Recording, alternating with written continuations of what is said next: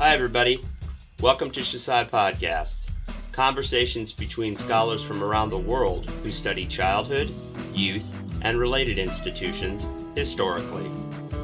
As an official production of the Society for the History of Children and Youth, you can subscribe to these shows through iTunes or Google Play. Written and visual materials associated with each episode are available at our website, shcy.org. Enjoy.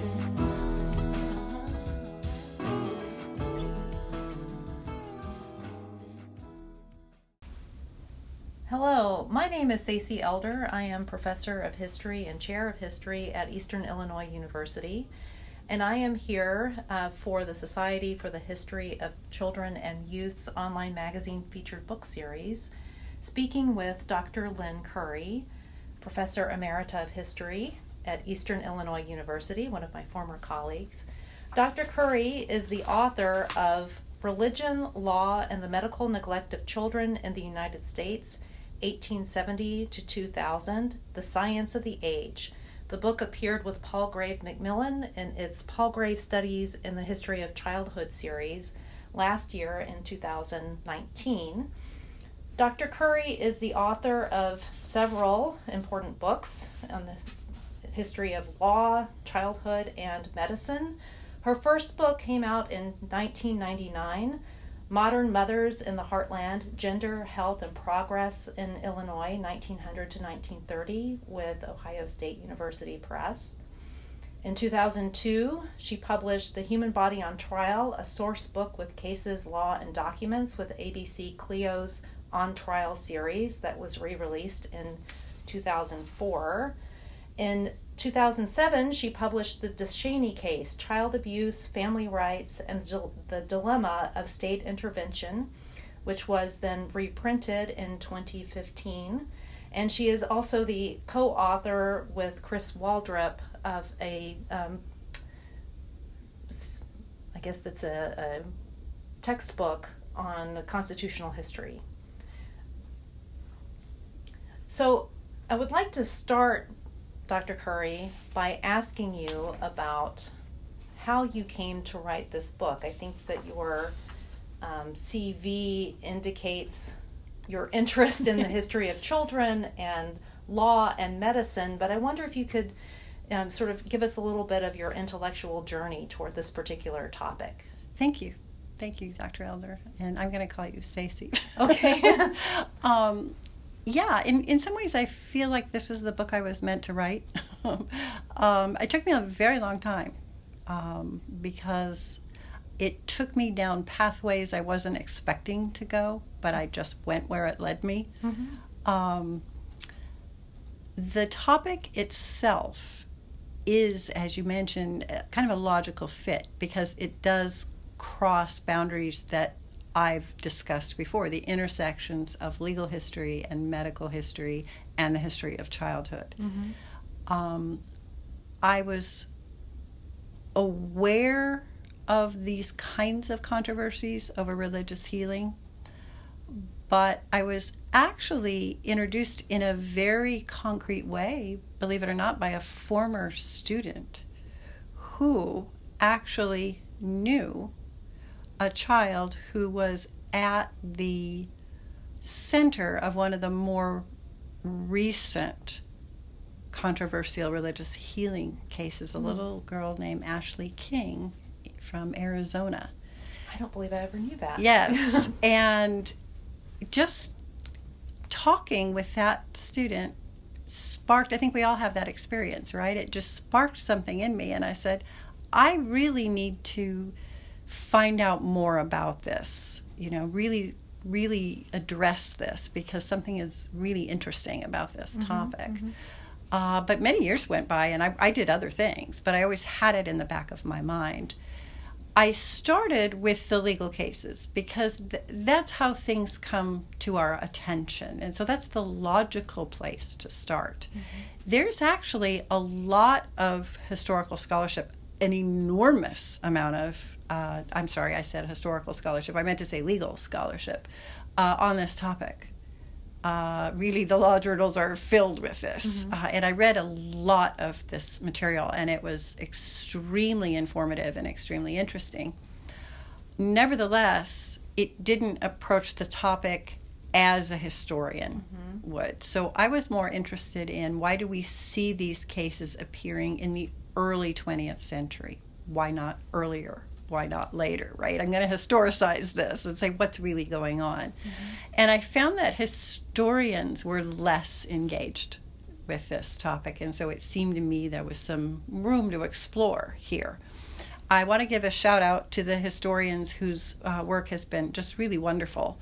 Rennie Sheplin, Alan Rogers, and Sean Francis Peters. All three of them have written about children and faith healing and the law, and all of their work is very, very good. And I stand on their shoulders. What's different, I think, about this book and what I wanted to do is to really shift the focus so that the history of childhood was really at the center of the story. So rather than framing it as sort of an eternal struggle between, religious freedom and medical science, I really wanted to look more concretely at what does this say about children and about the history of childhood. So that is how I started then down all of these paths. And ultimately, I said, well, we have one thread that's the identification of children as specific physical beings with their own physical needs that set them apart. The ultimate product of that is the emergence of pediatric medicine. But there's a lot more going on besides that. That might be a good segue to talk about a little bit about what you see as the major contributions of your book. Can you tell us a little bit about your findings and your main argument in the book? My main argument is really that ultimately, if we historicize this, I think what we see is that these cases reflect much larger issues about how we think about children. And not just how we think about children, but how we understand children's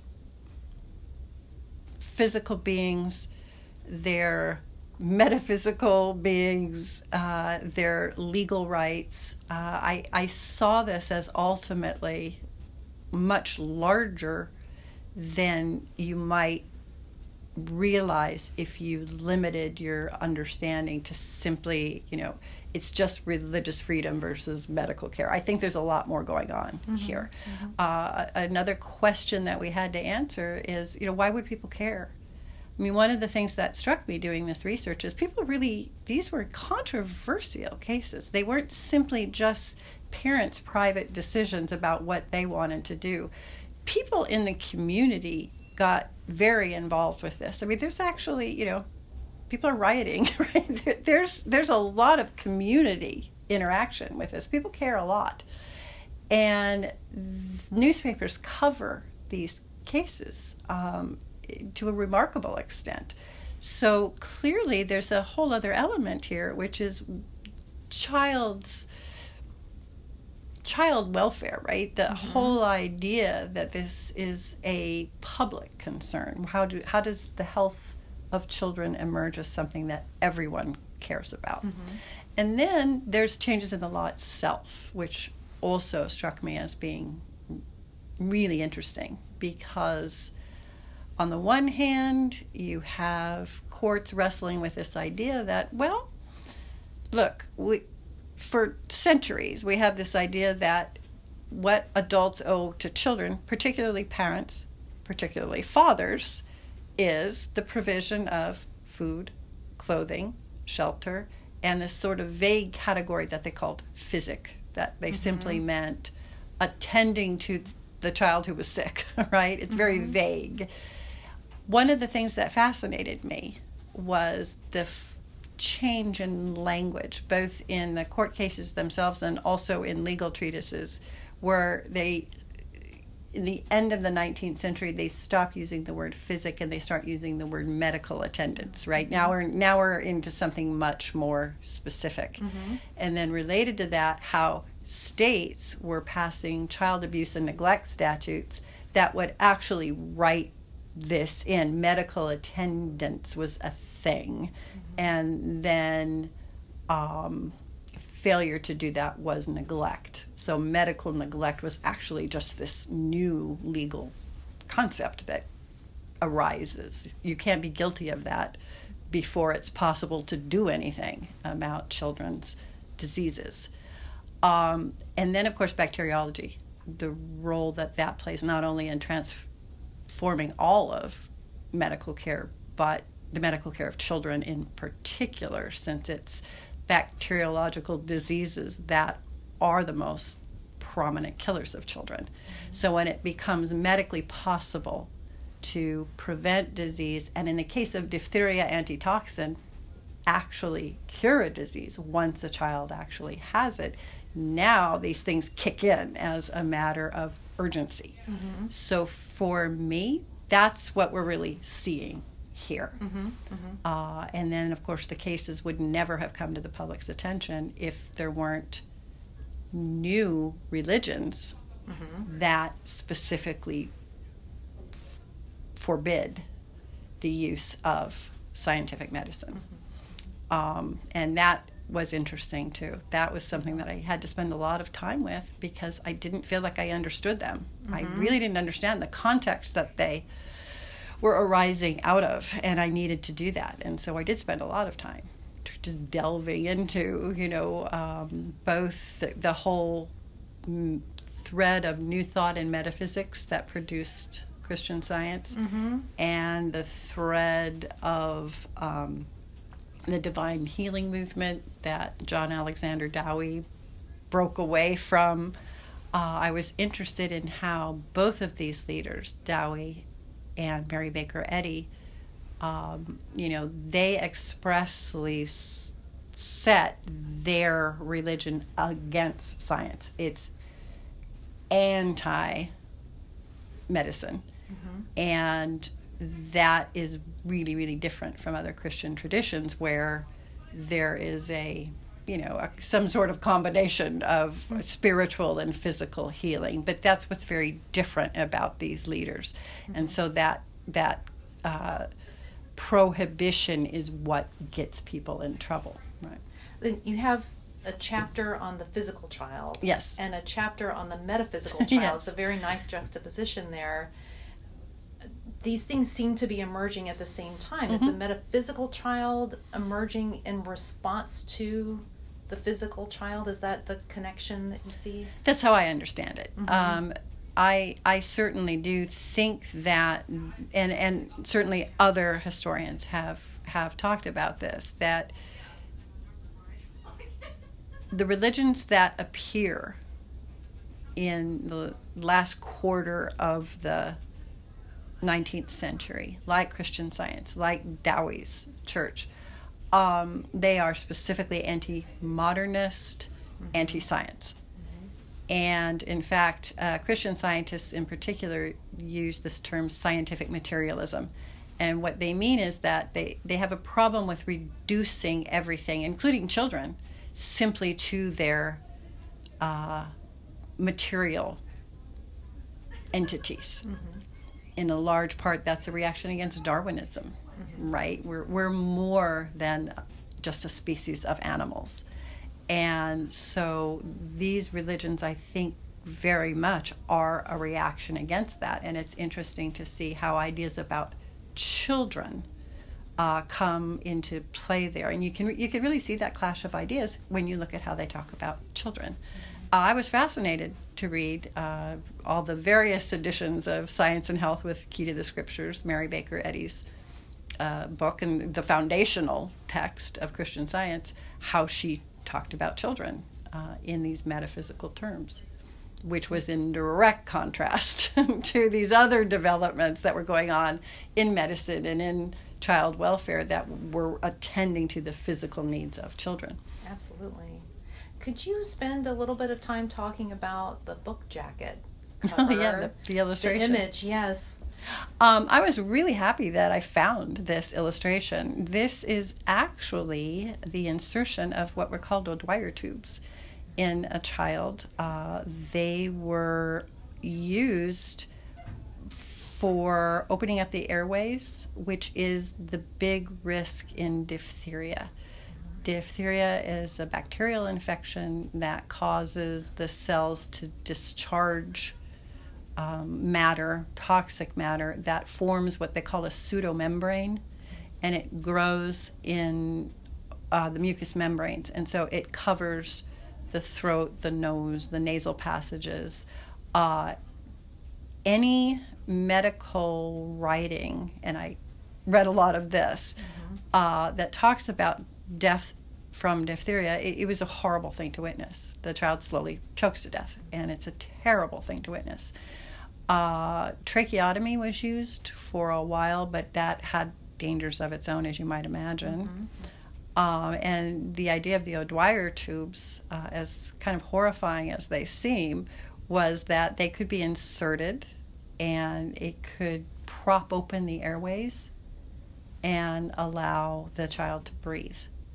And so before the development of diphtheria antitoxin, which is actually capable of stopping the spread of the bacterial infection that's causing this, this was the best that you could do.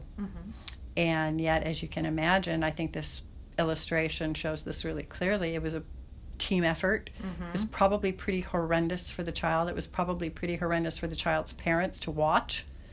And of course, it wasn't always successful, but it was, for a long time, it was the best hope you had that the child could still breathe. And so this illustration to me, particularly since the child is the very center of the picture, and that's what I wanted. And then you see this whole team of people, all of these different threads, right, of child welfare and medicine, and they're not represented there, but you could say religious leaders and parents, right? All of these people, judges who are concerned about children, there they are, right? Sort of symbolically surrounding this very small child. And the image really captures the net that the child finds itself in, right? And it makes me wonder, who do you see as the heroes of your story? Are they these medical men who are working so hard to save this child's life? Or? That is a wonderful question, and I don't have a good answer for that. I have written about, and many historians have written about, clashes, particularly in the late 19th and early 20th century, between, right, what came to be thought of as regular medicine, right, and other medical sects, right? And certainly organizations like the American Medical Association, they were aggressive in kind of saying, we're going to dominate in the medical marketplace. And yet, at the same time, I'm not willing to say that diphtheria antitoxin wasn't a really wonderful thing. Right. So I think this is not simply a story of scientific progress. I think it's a story where things are much more complicated than that. For example, almost, so many of the major players themselves lost children, which I thought was fascinating. Abraham Jacobi is often thought of as the father of American pediatrics. His wife, also a prominent physician, lost their own son to diphtheria. And the horrible realization that must have come over them to realize that they may have played a role in infecting their own child, right? That's amazing to me. I talk, as other historians have, about Mary Baker Eddy, her own separation from her own child. She clearly had a fraught relationship with the whole concept of motherhood. And then John Alexander Dowie, the divine healer, whose own daughter died a terrible death, and at the last minute he called a medical doctor to come and try to save her. I was just, that was an amazing story to me. So I saw all of these people as having a really complicated relationship with childhood, but also really with medicine itself and with science. So again, I think it comes across clearly if we simply don't say this is religious freedom versus medical science. I think we see really that these people had a lot more complicated relationships here than we might realize. You know, Mary Baker Eddy's Massachusetts Metaphysical College, she advertised herself as a professor of obstetrics originally. They had a class in metaphysical obstetrics. And I talk about why that didn't work out so well, right? And after a while, they simply just, she was able to say, obstetrics is not Christian Science. And so you could just sort of, okay, we're not going to practice it anymore, right? Without really having to resolve what those complications really are.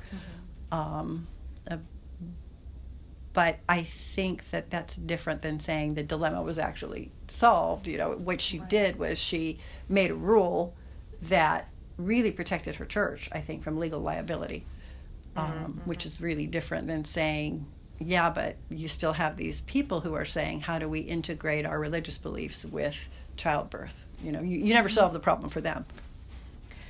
You must have, in the course of doing this research and seeing the book into publication, you must have thought about some of our contemporary parallels, such as immunization and the controversy over anti-vaccination movement. Could you speak a little bit about where if you see this story as having any kind of contemporary relevance to us? Oh, today? Sure. Yeah. I think, when I finish this interview, I think I will take out my hand sanitizer and put it on, as we are being advised to do, right? Yes. I think, there have been just wonderful books, Michael Wilrich and Robert Johnston and Karen Wallich, who have written about the history of anti-vaccinationism. I think I even think about this maybe in a little bit broader way, in a little bit more abstract way, which is really what are the lessons that we take from this? How do we understand attitudes, and why is it that people think what they think, right? Where does that come from? Historicizing this is always really interesting to me. Sometimes I think you can make parallels. Sometimes you have to say, well, there's a lot of change in 100 years, and so we can't just jump right from one century to our own time. But certainly it's relevant, I think, in terms of how scientific knowledge is understood, how it changes things considerably beyond just one simple case. To me, what was fascinating about diphtheria antitoxin is that it was a game changer. It was an epistemological changer. It's the first time you can actually you can stop the spread of a bacterial infection. And it was effective within 12 to 24 hours of giving it. So you literally could watch it stop right in front of your eyes. I find that fascinating, right? So on the one hand, we have kind of abstractions. On the other hand, there was the ability to see something right in front of your face. And that just fascinated me. One of the things I think that was really tricky about the Christian Science cases, and I tried to be clear about distinguishing the Dowie's followers from Christian Scientists. And they're at the center of this story because most of the cases were about them. There were other groups that also got in trouble, and other historians have included them. I focused on these two because they were the majority of cases. But for them, there's clear differences there's no love lost between Mary Baker Eddy and John Alexander Dowie. They see themselves as competitors. For Dowie, the physical suffering is real. In fact, he dwells in depictions of suffering. His own descriptions of his daughter's final hours are horrifying. I didn't include most of that in there. I thought, oh my goodness, I'm not even going to include it. So they're shockingly graphic. But the cause of that suffering was sin. Therefore, the only way to cure it was God. That was the only power. Unless you happen to be Dowie and you can channel God's power through your hands. Christian Scientists, on the other hand, they are much more complicated because they don't believe, or they didn't believe in the reality of sickness. They denied the very reality of it. It simply wasn't real. And the way that you deal with sickness is to convince people they don't have it, which is a very different thing. And one of the things that fascinated me was how the courts had to deal with that, right? And so these medical neglect laws are written, and, well, what do you do? What do you do with people who not only refuse to acknowledge that their child is sick, they refuse to acknowledge their child's dead, right? So what do you do with that? It's a matter of law. It makes it very complicated. The one case I talked about, the Reed case, a little girl named Sarah Reed in Los Angeles, that to me was the most amazing illustration of all this. Was in 1902, and the parents called, I think, 6 different healers and a medical doctor. So there they are, desperately trying everything that they think will work. The medical doctor walks in. She says, oh my goodness, this child clearly has diphtheria. I can tell. Her head's thrown backwards. She's struggling to breathe. She's blue. I'm sure she has diphtheria. You have to give her antitoxin right now. She also took a swab of the child's throat so she could take it to the laboratory and see it. Yes, she has diphtheria. I see the bacteria under the microscope, right? So she could see the physical symptoms on the child's body. She could see it in a laboratory on a slide, right? Yet when she called the parents to tell them, they said, no, she's fine. We don't need anything. She's fine. And then the parents called her back and said, well, you need to sign her death certificate. So, yeah. So how do you deal with that, right? And the doctor, I thought it was interesting, the doctor having to distance herself from that legally as well, right? Because she's saying, no, I wasn't the attending physician. It wasn't me, right? She's keeping herself arm's length from them as well. I won't sign that. So, again, for me, I'm seeing all of these things that play out, and then the big question is, well, how much of that do we apply today? How much doesn't apply today? I don't know. I think we have to be, just sort of careful. I think what it does is it stimulates us to say, these are problems and we need to address them. And we can see how people did them in the past, and we can maybe understand something about how we've framed issues and we've framed topics today. We certainly, because of the specific provisions that are in state law, federal law, about the protection of parents' religious freedom, as we know, we grant a lot of leeway to parents, more so than really many other nations.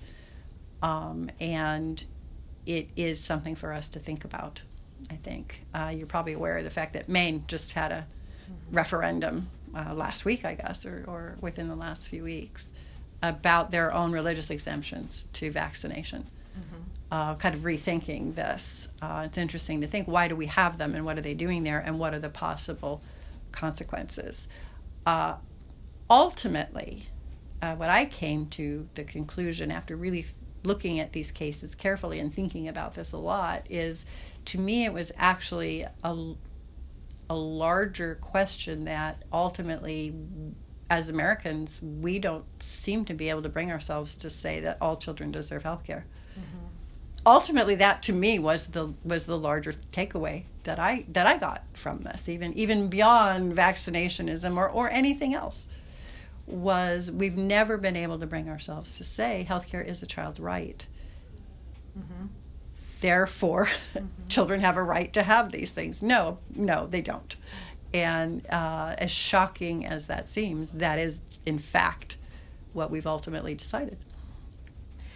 And in terms of where you think the research ought to go now, one of the questions that I had was, if someone were to try to put, the story that you tell is very much a story about adults making decisions on behalf of children. If someone wanted to put the children at the center, is there any advice that you could give for the kinds of sources that would be available? Or do you think that, did you encounter sources that could be used for thinking about the child's perspective in these debates or similar debates? I think the obvious answer is just the age of the child. So many of the cases that I'm looking at, the children are very, very small. The first case, the J. Luther Pearson, his daughter was only, 16 months old, I guess, or 18 months old. Most of the children we're talking about are, 10 and under. So these are little kids, and I think unlikely to have left a lot. It's a perennial problem. Yes. Right? Later cases, more recent cases, including the ones that Alan Rogers wrote about in his book, the more recent, the Christian Science controversies that came about in like the 1980s and 1990s. There were a couple of those where the child in question was older and did in fact express their own preferences. I know in the European literature, which I did explore, but ultimately it didn't make its way into this book, was that question is much more a question of concern. There's a lot of writing about children's autonomy, their decision-making ability, their right to make decisions about their own bodies, separate and apart from adults. That discussion, it's not a big question in U.S. literature. It's just not. We don't really even talk about it that much. And certainly your work and your research, you see this, I think, a lot more clearly, right, that in your area. Yeah, absolutely. The child abuse in Germany, and the question of psychological abuse and the extent to which children are able to voice their own interests and their own concerns, even in the early 20th century. But so to sort of expand the question a little bit more broadly, where do you see the research going from here? I started with these cases and identified who these people were, and I tried to find out more about them and what they believed and what, who were they listening to and why did it turn out this way. And as a result, I'm looking at a limited sample of people. So because I started with the cases, I'm not looking at sort of larger groups of people or a more diverse sample or a more inclusive set of people. So my focus is, in fact, quite narrow. People are almost exclusively white because that's who showed up in these cases. It's almost exclusively on Christian Science and Dowie's followers because that's who showed up. That's who got prosecuted.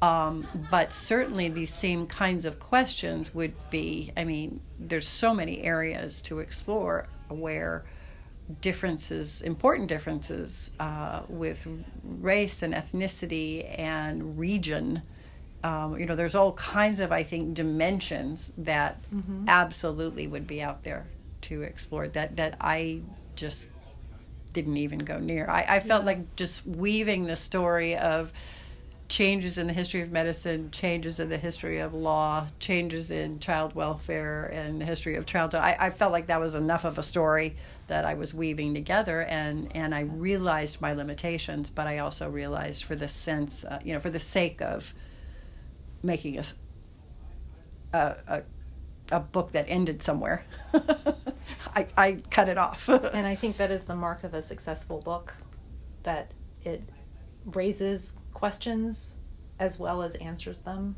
I can't tell you how pleased I am to see this book in publication. After having, read portions of it over the years and talked with you about it over the I've years. benefited from your feedback so much, so thank you. It's a real pleasure to have the opportunity to talk to you about this finished product. Thank you. Thank you. Thank you for listening to Shusai Podcasts.